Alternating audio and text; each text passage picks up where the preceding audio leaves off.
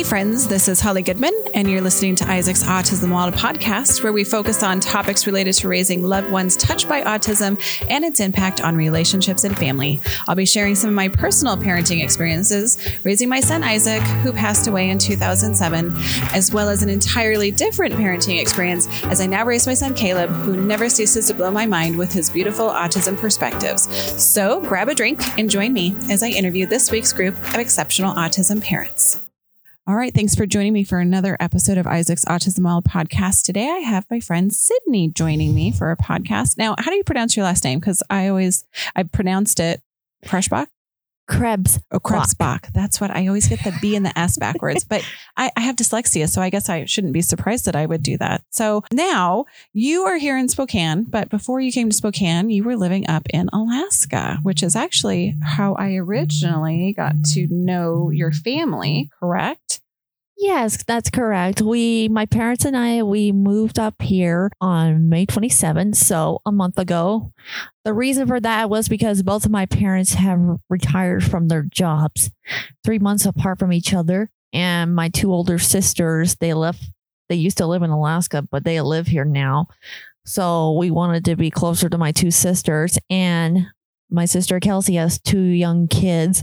And so my parents wanted to be around their grandkids more. I totally get it. And I actually know your sister because your sister and I are sorority sisters. And so in a small little way, even when you were up in Alaska, I feel like I kind of knew you just because your sister had shared stories and her and I are social media friends. And so I feel like to a certain degree, I have known about you and had a relationship with your family. But so then when I found out you were in Spokane, so weird how small Spokane happens. We were both on a Zoom call we are on an IDD, which stands for Intellectual and Developmental Disability Champion Network of people. So it's a group of people that either work in the disabilities field or are self-advocates like yourself, or parents who have loved ones that have disabilities.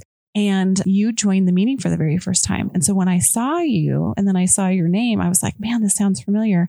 And then come to find out when you introduced yourself and you were from Alaska, I'm like, what a small world that now you're in Spokane. So we connected over coffee and I thought we should podcast. So here we are.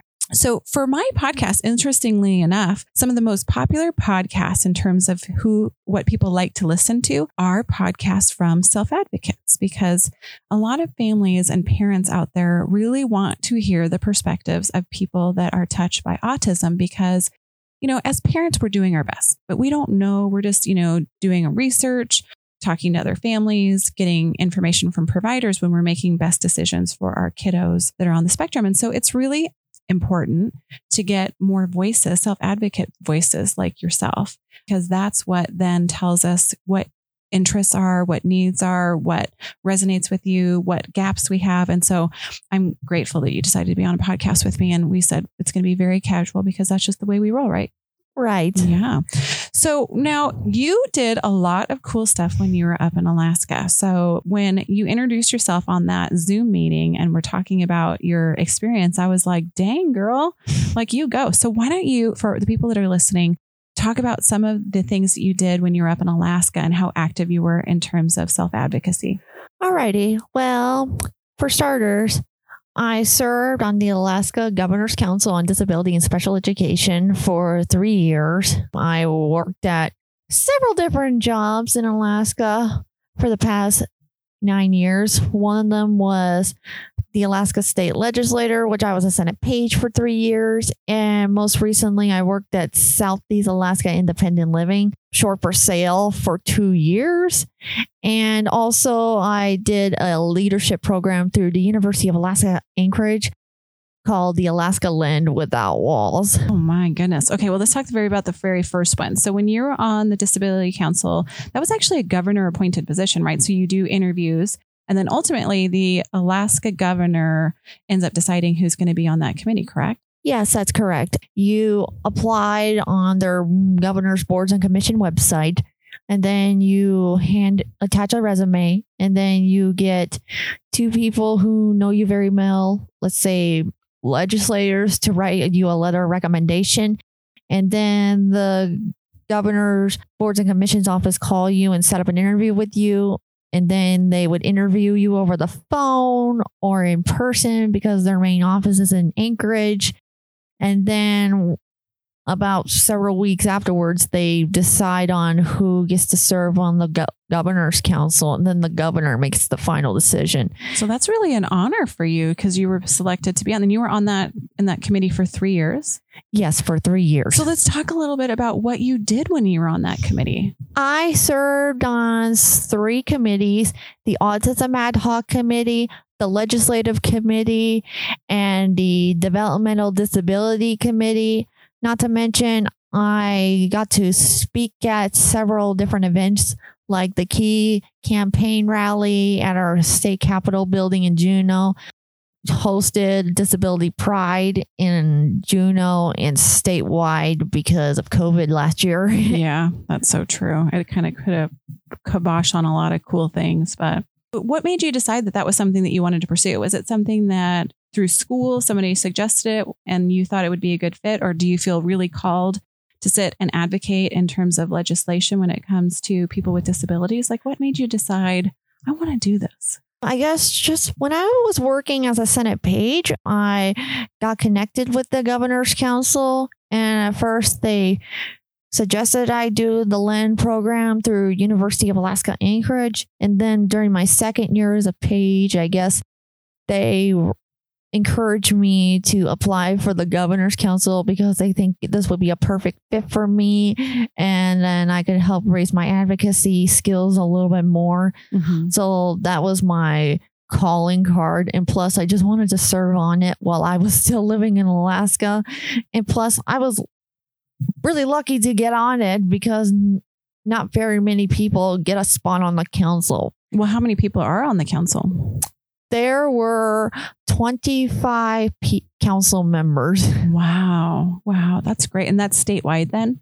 Yes, it's statewide. Everyone from all over Alaska, whether you're a self-advocate who's a person with an intellectual or developmental disability, or a parent or guardian with a children with a disabilities, are on the council. Very cool. So did you like it? Yeah, I loved it. What was your favorite thing about it? I guess my favorite thing about it was when I got to share my story through the Health and Social Service Committee meeting. That was my very first time sharing in front of a committee. Oh, really? So what type of information did you share? Just how that as a person with autism, I struggled to hold down a steady job because before SAIL, I worked at seasonal jobs during the summer and during the winter, and they would only last for 4 to 5 months. Mm-hmm. And so do you think that that's a big obstacle for people with disabilities is the employment piece? Yes, because people with disabilities, they just have hard time finding the jobs that they really enjoy, and because of their skills and qualifications and something that they really enjoy doing. And plus, some people just have a hard time communicating with people with disabilities because they don't tell them right away that, hey, I have autism or I have this other disability. Mm-hmm. How have you felt? Are you comfortable, like just through your life? Have you always been comfortable sharing that you have autism, or is it something that you've been not very open with because you feel like you need to keep it more private because of how people would perceive you? When I was a teenager, I felt uncomfortable sharing it because I was just afraid of getting bullied in school. I thought people were going to call me names, or I was going to get targeted in school, or people would just treat me badly. But then when I reached into my early adulthood life, I just finally accepted, like, hey, this is who I am. Like, this is what I've dealt with my entire life. And then I started sharing to people that, hey, I have autism. I shared my story when I was 21 that I have autism. Yeah. Well, it's never too late, but you're not alone. There's a lot of people that feel conflicted as to whether or not they should share their diagnosis. Do you feel like after you shared your diagnosis that when it came to employment, there was more opportunities available, and that without them knowing that maybe they weren't seeing you and supporting your needs, like in terms of the workplace? Or do you think it didn't make any difference at all? At the beginning, when I did not tell employers that I have autism because I just thought they were not going to hire me because they couldn't handle a person with autism. But then when I got hired at jobs, then later on I would just share them, hey, I have autism and then I'm different from everybody else. And was it well received? Were they pretty easy to work with and understanding? Yeah, they were very well received. Like they still treat me the same before I told them I have autism. Yeah. So there really wasn't a difference between how they treated you before and after? No. Do you feel like we need to work as a community to educate more employers about people with disabilities?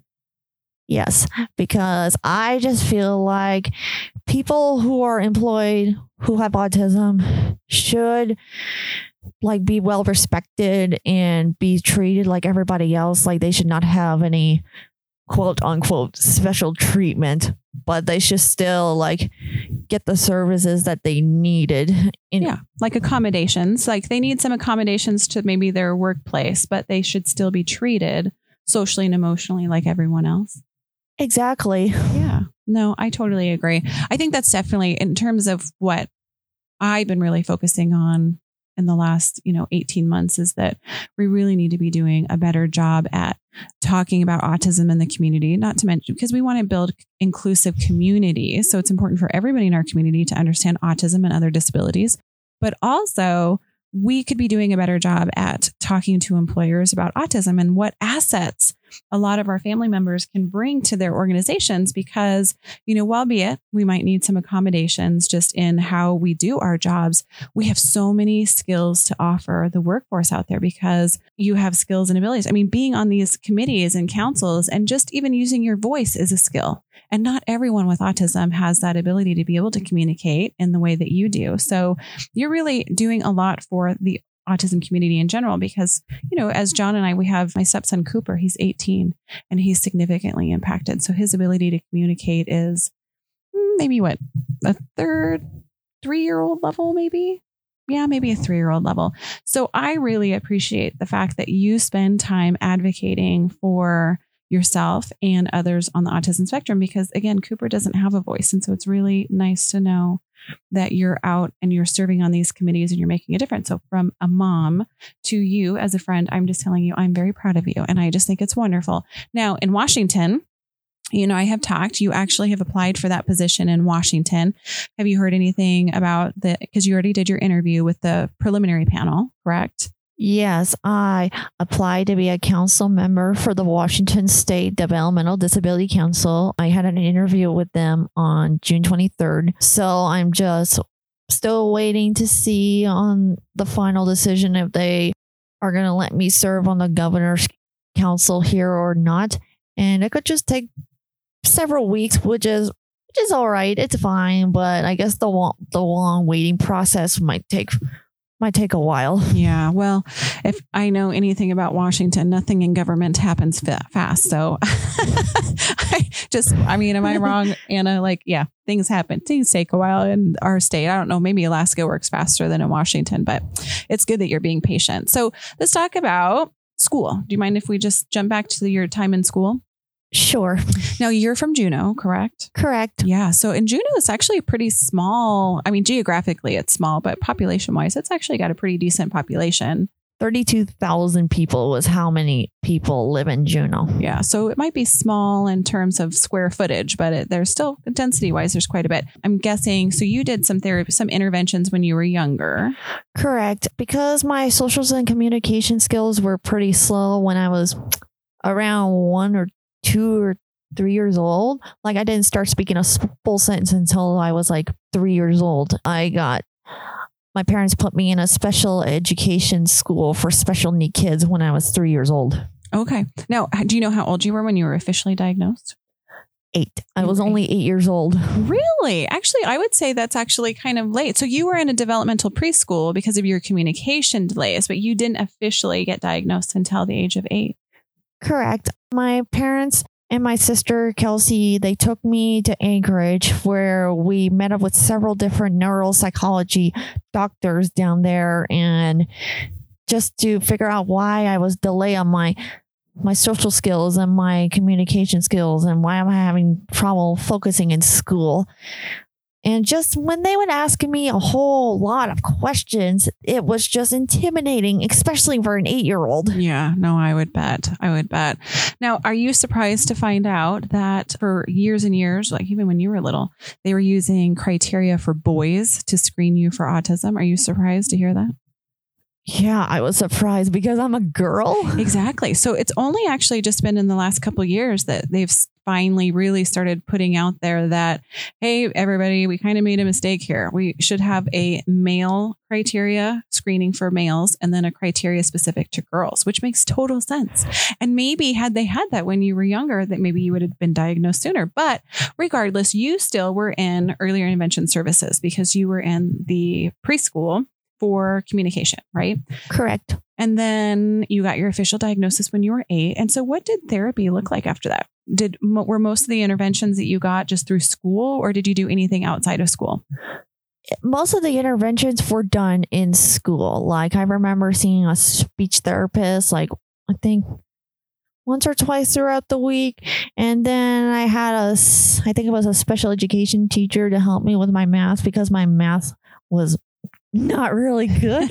Hey, my math is not very good. So we're in the same boat there. So I think I can officially say, since I had to be like a teacher for my children during COVID, that I am about a 5th grade math level. Just so you know, people, I am an adult that does only about 5th grade math. So, and I'm not ashamed of it because I'm still a successful person. You just have different skills, right? So my skills lend itself to having the gift for gab, which is why I do a podcast and advocate for autism, right? But right. I don't have to do math stuff. Boy, were they wrong when they said you're not going to grow up and be able to have a calculator in your pocket. And it turns out I do. It's called a cell phone. So joke's on them. Yeah. Yeah. So math was always hard. And so you just did stuff through school then.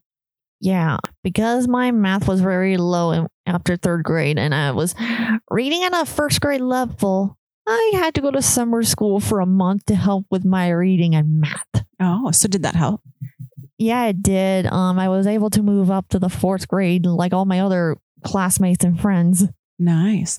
So now, is it safe to say that in Juneau, they don't necessarily have a whole lot of providers? I've heard from other families that part of the reason why they moved down to Washington is that they don't have access to as many therapy providers that are living in the state of Alaska, because it takes a special person to want to live in Alaska. And so it's harder to access services other than that's available in school. Is that fairly accurate? That is very true that some people would want to move out of Juneau because Juneau has very small, limited services for kids who are on the spectrum. But you are happy with the services that you got? Yeah, I was happy with the services I got. Is there anything that you would do differently looking back? Is there anything that you wish that maybe you had access to that it was just difficult? Just the only thing that I wish things would have gone differently was when I wish I would have got diagnosed sooner rather than later in life. So that way my parents and I could get access to services a little bit sooner. Sure. Yeah. Do you think it would have looked different? Yeah, it would have looked different. Okay. Gotcha. So then as you're going through school, like school was academically challenging at times, but aside from that, like what did school look like? Did your friends know in school that you had autism? They kind of knew from the get-go because there would be times I would get pulled out of class to see a special education teacher or counselor or speech pathologist or speech therapy. Mm-hmm. And also I had an IEP teacher to help me with my schoolwork. Gotcha. Oh, I love IEP teachers for that. I'm telling you. Caleb has a lot of specialists that work with him. And I'm telling you what, I love them, especially more during COVID, because when I was having to be the teacher, that was hard. So I have a high respect for special ed teachers and gen ed teachers. I'm not going to say I don't respect gen ed teachers because I do. So do you, in terms of like your relationships, do you have I know it's probably been a bit of a transition moving down to Alaska. Have you been able to connect with people here socially, like your people that are your age? Not yet. Most people that I've met are around, I would say like middle-aged people. I know you're looking at me. It's okay. I'm 44. It's totally fine. It's fine. You can say it. You're right. I am a bit older than you. In fact, I'm actually quite a bit older than your sister too, because while I say that we're sorority sisters, I graduated in 1998. So when we're sorority sisters, I met her long after I was graduated, and she was still an active member of Alpha Zeta Delta. So let's be fair. You were a very young lady, and I am 44, and you're right. I am midlife. And all of the people now that I'm thinking about that I've introduced you to are more middle aged. So you're right. So do you feel like there's not enough opportunities for you to meet? Do you feel like you don't have enough friends or access to social opportunities as a young woman in your early 20s? Because are you in your mid 20s? I'm 27 years old. So I'm in my late 20s. I still think that's mid. Let's call it mid 20s, because I still think that's until you get to 29, you're not in your late 20s. So no. So do you feel like in terms of coming to a new state and trying to connect with your peer group, do you feel like that's been difficult? Yeah, I'm not going to lie, because coming to a new state was the hardest decision I've ever made, because I had to leave my whole life in Alaska behind, my friends, my job, governor's council, and people in the Alaska community who are working with people with disabilities. So it was a tough transition for me. And not to mention, other than my sisters, I didn't know a lot of people here. Yeah. Well, and now that we're connected, I'm glad. And I'm going to make a conscious effort to introduce you to some of our younger people that are closer to your peer group, because that's one of my concerns is that, you did give up a lot. And part of the reason why you gave up a lot is because you could have stayed up in Alaska, but your mom and dad were moving down here, and it would have been really hard and expensive for you to stay up there alone. Yeah. And I would not have family support down there. I would have to figure out everything on my own. Yeah. And how do you feel confident in being able to do that on your own? Or do you still feel like your family helps you a lot with that? I feel like my family still helps me around whenever I have to think about stuff or do stuff, even though I'm an adult who has the right to make my own choices. We're also living a meaningful and independent life because of our choices. Yes, exactly.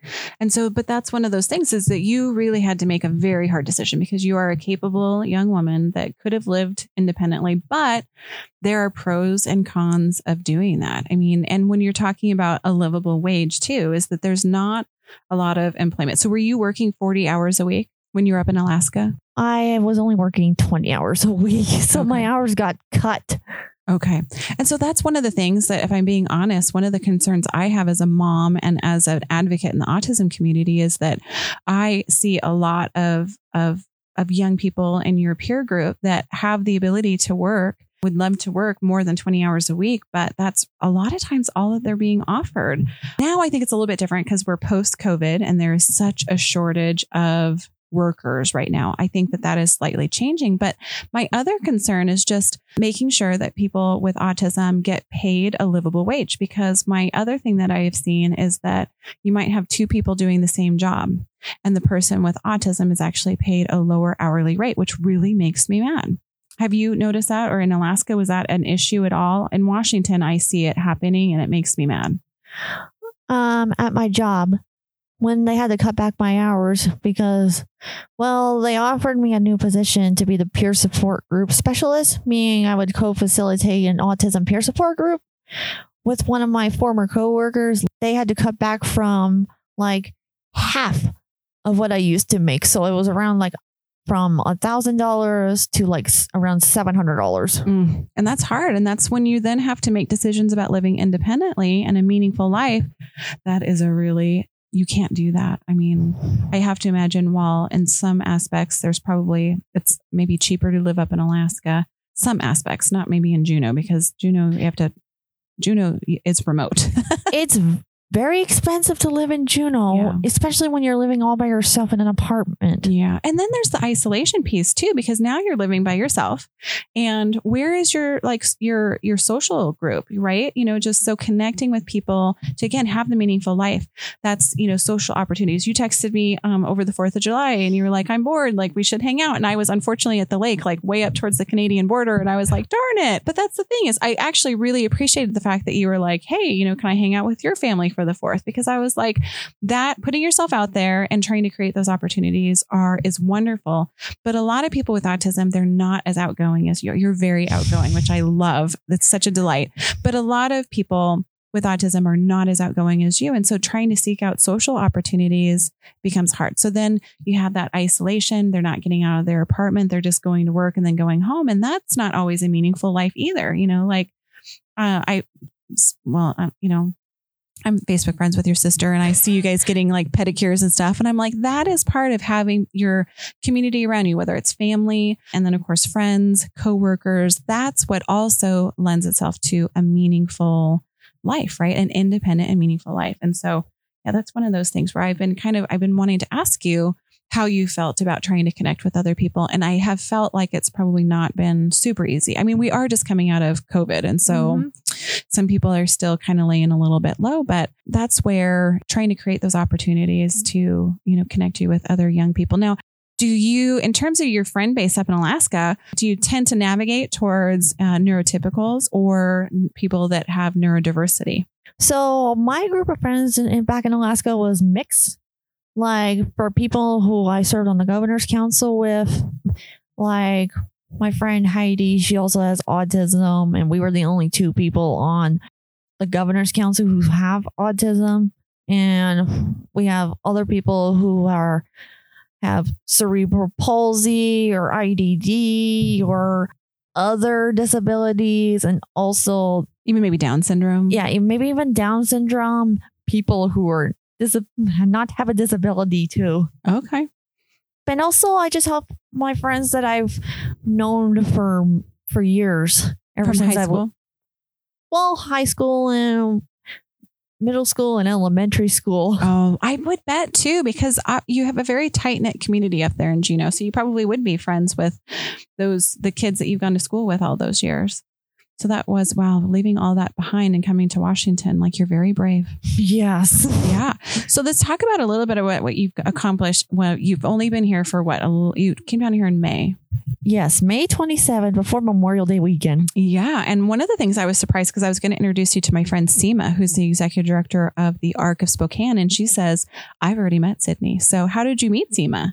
I think she was in the IDD's Champions Committee with us. I guess I was just looking to see what jobs are out there, and also I applied for several different positions at the ARC, and just none of them were the best qualifications for me. And so I was kind of expressing my disappointments to Seema, and so she reached out to me and say, hey, let's meet up. I want to help you find the right position.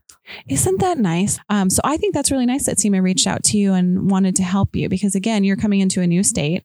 And so that actually makes me really excited. I have a little bit of goosebumps, because it makes me feel like as leaders that work for organizations, it's nice to know that we're all taking time to help self-advocates find what makes sense. And so then you and I kind of stalked you through your sister. I sent your sister a message and said, oh my gosh, I was just on a committee Zoom meeting with your sister. I want to reach out to her, but just assure her I'm not a weirdo, because, reaching out, you've never met me before. So I was worried that you were going to think that I was a stalker or something. Or catfish. This could be a catfish moment. You're so right. I'm so glad that you actually know that. That's actually been one of our other podcast episodes, is we've been talking about how to protect your loved one who has autism from leeches, bad influences, and people that would do that catfishing thing, because that's a real deal. So anyway, so that makes me happy. So I introduced you to my friend Bob, but you're right. He's middle-aged too, because he's my age, about Project ID, so that you could learn more about Project ID. And I know they have volunteer opportunities, but Project ID is more of a rec center for people with disabilities. Yeah. And I don't know that they're hiring, but it's always good to make friends with people and get to know some of the people that run these organizations, because then when they have an opening for a job, you'll pop into their head, right? Because they will say, who would be a good fit for this? Sydney. Sydney would be a good fit. Let's call Sydney, or let's send her the job application. So I think it's really smart for you to be networking and meeting a lot of different people at different organizations, because you never know when someone's going to be hiring, including me. You never know. I could be hiring pretty soon. And, because I have to be honest with you, I'd love to be able to have self-advocates working at the Isaac Foundation. So let's talk a little bit. Do you mind talking about boys just a little bit? Don't worry, we won't get too deep. Okay, let's not get too deep. We won't get too deep. Now, so my question is, like, if like you're thinking about long-term plans, like what's your goal? You know, like my son Caleb, he's really mad at his little sister right now, by the way, because his little sister, who's, you know, going through puberty, she has, you know, started being concerned about her armpit hair and la la la la la. And Caleb is so upset because he told me that she's ruining it for him because he wants to have a girlfriend someday. And listening to Kelly's like puberty issues is just ruining it. And now he may never want to have a girlfriend because he didn't know that girls had hair under their arms. And so I was like, oh boy. Anyway, we'll get there. We're going to work on this. But anyway, it made me think about, you know, I think it's great because Caleb is looking ahead and he's saying at some point, I want to have a girlfriend. And my sister needs to quit telling me about puberty things because that's gross. And I don't want to know about girls' things and, you know, armpit hair, which is a valid point. So then it makes me think about in terms of a young adult. So you're in your late 20s, like what kind of future, like, do you have goals or like, do you have aspirations that you obviously want to have a career because we've talked about that. And so we're working towards introducing you to people, getting you networking, figuring out what your skill set is and what you really want to do. But what about like when it comes to like life after that? You know, like I'm married and I have 4 kids and I wouldn't recommend it. 4 kids is a lot. Yes. But so like, what are your goals? I just want to find the right person who's right for me and who is accepting and will treat me with respect and loving and caring. And even if it's also a person who has autism like me or just a person who's does not have a disability, but I just want to date that person for a few years and then get married to him and have a wedding in City Hall because let's just face it, weddings are very expensive and there is a lot of drama in that. Oh, girl. Now let me guess. It's because you've had 2 sisters. And so when have you been in your sister's wedding? Because you were down when your sister Kelsey got married. Yes, I was. I was her maid of honor while Allie was her matron of honor. Oh, nice. So you know exactly all the ins and outs of weddings. Yeah, you're right. This is my second marriage. I've been married. So this is my second marriage. And Anna and Andrea, who work here at the Isaac Foundation, planned my wedding in what, 2 weeks? It was about 2 weeks. It took about 2 weeks. I just got the dress. I ordered it online, sight unseen, and I got it, the day before? It was going to be a nail biter, whether or not it was even going to come and if it fit. And, and the wedding rings. Remember the wedding rings came by FedEx the morning of because I ordered the wrong size. And so I had to, yeah. So anyway, so I'm all for just doing a quick nitty gritty, very easy wedding. And Anna did my pictures. It was so pretty. And it was the most amazing day ever. I got everything that I wanted. And it made sure of that. I got everything that I wanted. It cost under $400. Pretty much the food, the little snacky food that we did was probably the most expensive thing. And it was perfect. And my first wedding was a whole bunch. It was the typical wedding with lots of bridesmaids and all the things. And it was so stressful. And looking back, I didn't enjoy the day because it was so stressful. And my second wedding was absolutely perfect. Oh, wow. Yes. So I completely support you in that decision. So, and then do you see yourself trying to stay close to family, or would you like to go if you were to meet the right person and you were to get married in the small City Hall ceremony that you're talking about, and he was open to moving anywhere, would you want to stay in Washington or would you consider going back to Alaska? So if we were moving back to Alaska, then yes, I would go with him. But then if he would want to stay here in Washington where my parents are, then yes, we would do that. Yeah. So you're pretty open. Yeah, I'm pretty open. You're so flexible. I have to be honest. My son Caleb is not as flexible as you. He has very rigid ideas. He's already looking at neighborhoods that he's willing to have an apartment in someday when he's an adult. And as of right now, all of those apartments are probably within 4 blocks of the Isaac Foundation. It's pretty much 4 blocks. Yeah, because he just feels like he really needs to be close to mom just in case. Because like what you're talking about for Caleb, his whole social group is his brothers, his sister, his cousin that lives down the street. And of course, like mom and the Isaac Foundation. He loves Isaac Foundation and some of the activities that we do. So for him, it just makes sense that he would be close to in proximity to the Isaac Foundation because those are all the things that he's comfortable with. So in a perfect world, if you could change anything when it comes to advocating for people with autism, what would be the first thing that you would want to wave your magic wand and fix? Because it really just chaps your hide and really frustrates you. Just how the way people are communicating. It's society, because I see that people like police officers, doctors, and firefighters having a hard time communicating people who are on the autism spectrum, because they just don't tell them that, hey, I have autism. Yeah, that is true. Actually, I do a lot. I don't know if you know this about me, but I do a lot of training with first responders.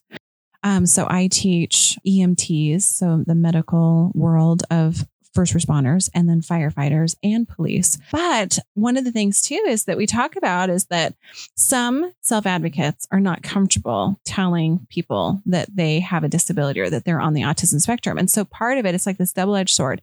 We're trying to train all first responders so that they can observe some of the characteristics of different disabilities so that they can kind of understand or maybe be watching for some of the characteristics so that if a person doesn't want to disclose initially that they're on the autism spectrum, they're still using good communication skills or better communication skills. Personally, we could all modify our communication style and it would work all the time, no matter whether you're on the autism spectrum or you're not.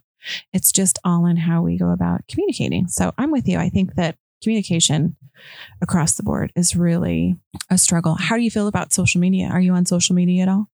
I'm addicted to Facebook and Instagram. I just get on it like almost every day when I'm at home or when I'm out and about, and just look at what's happening in the world. Yeah. So do you do that because it's, again, seeing what's happening in the world and it gives you a better idea? Or is it that maybe if you were more busy, do you think that you would be on social media as much?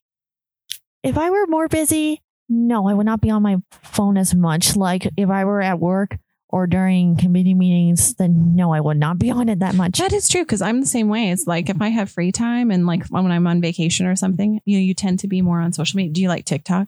No, I do not like TikTok. Really? Oh, I was going to say, you're surprising me, young lady, because, Anna and I, we do, actually Andrea too. We do love TikTok because it's just, there's a lot of funny stuff. And if you train it right, it shows you only stuff that you like animals and funny things like that. But okay, so you're an Instagrammer and a Facebook. Do you find that are you connected to self-advocacy groups on Facebook so that it's like private groups of just individuals that have autism? Yes. Don't want to disclose this publicly because otherwise other people will know.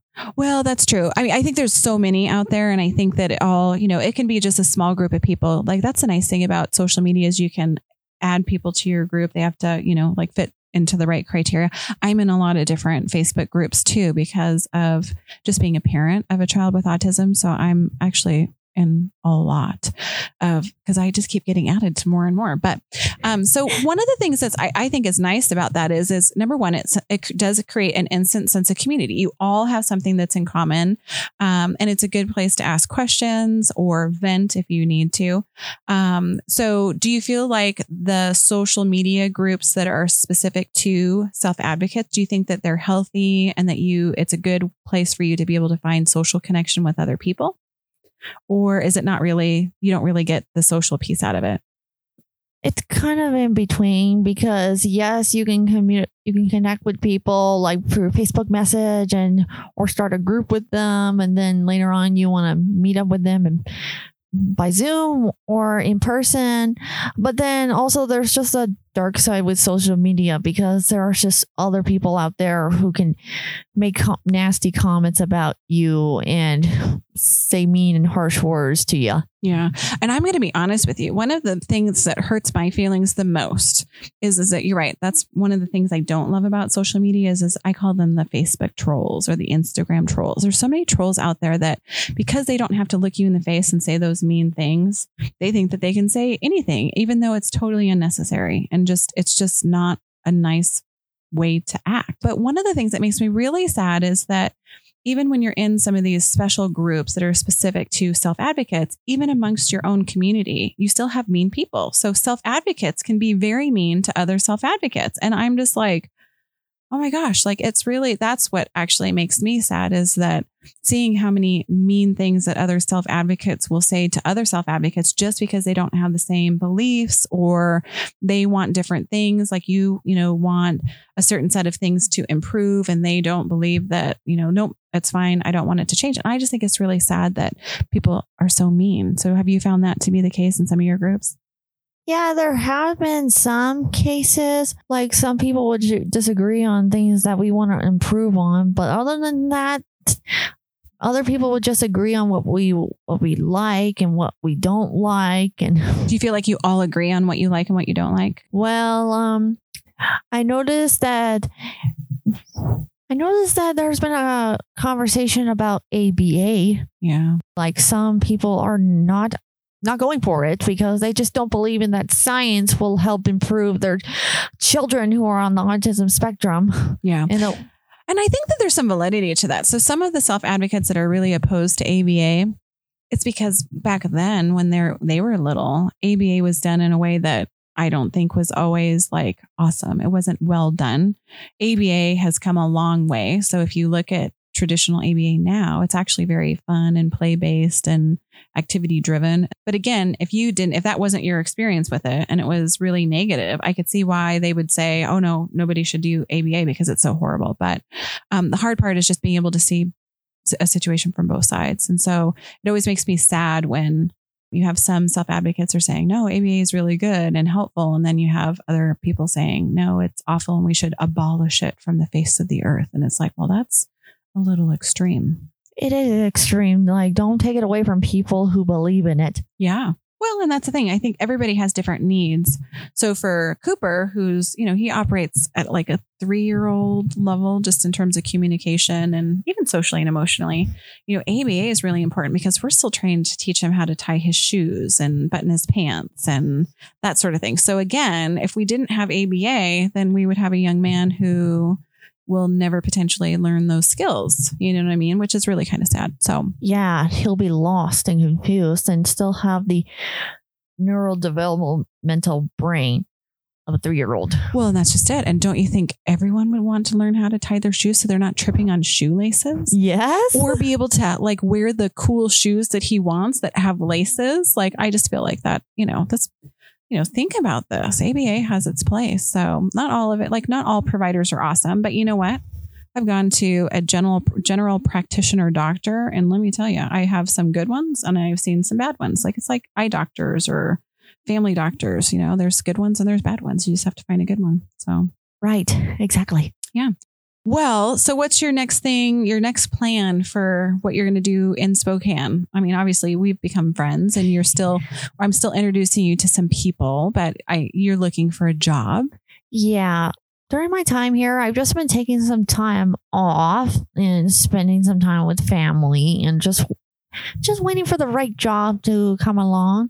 And I'm just still waiting for the Washington State Developmental Disabilities Council to hopefully get back with me on if I made the council or not.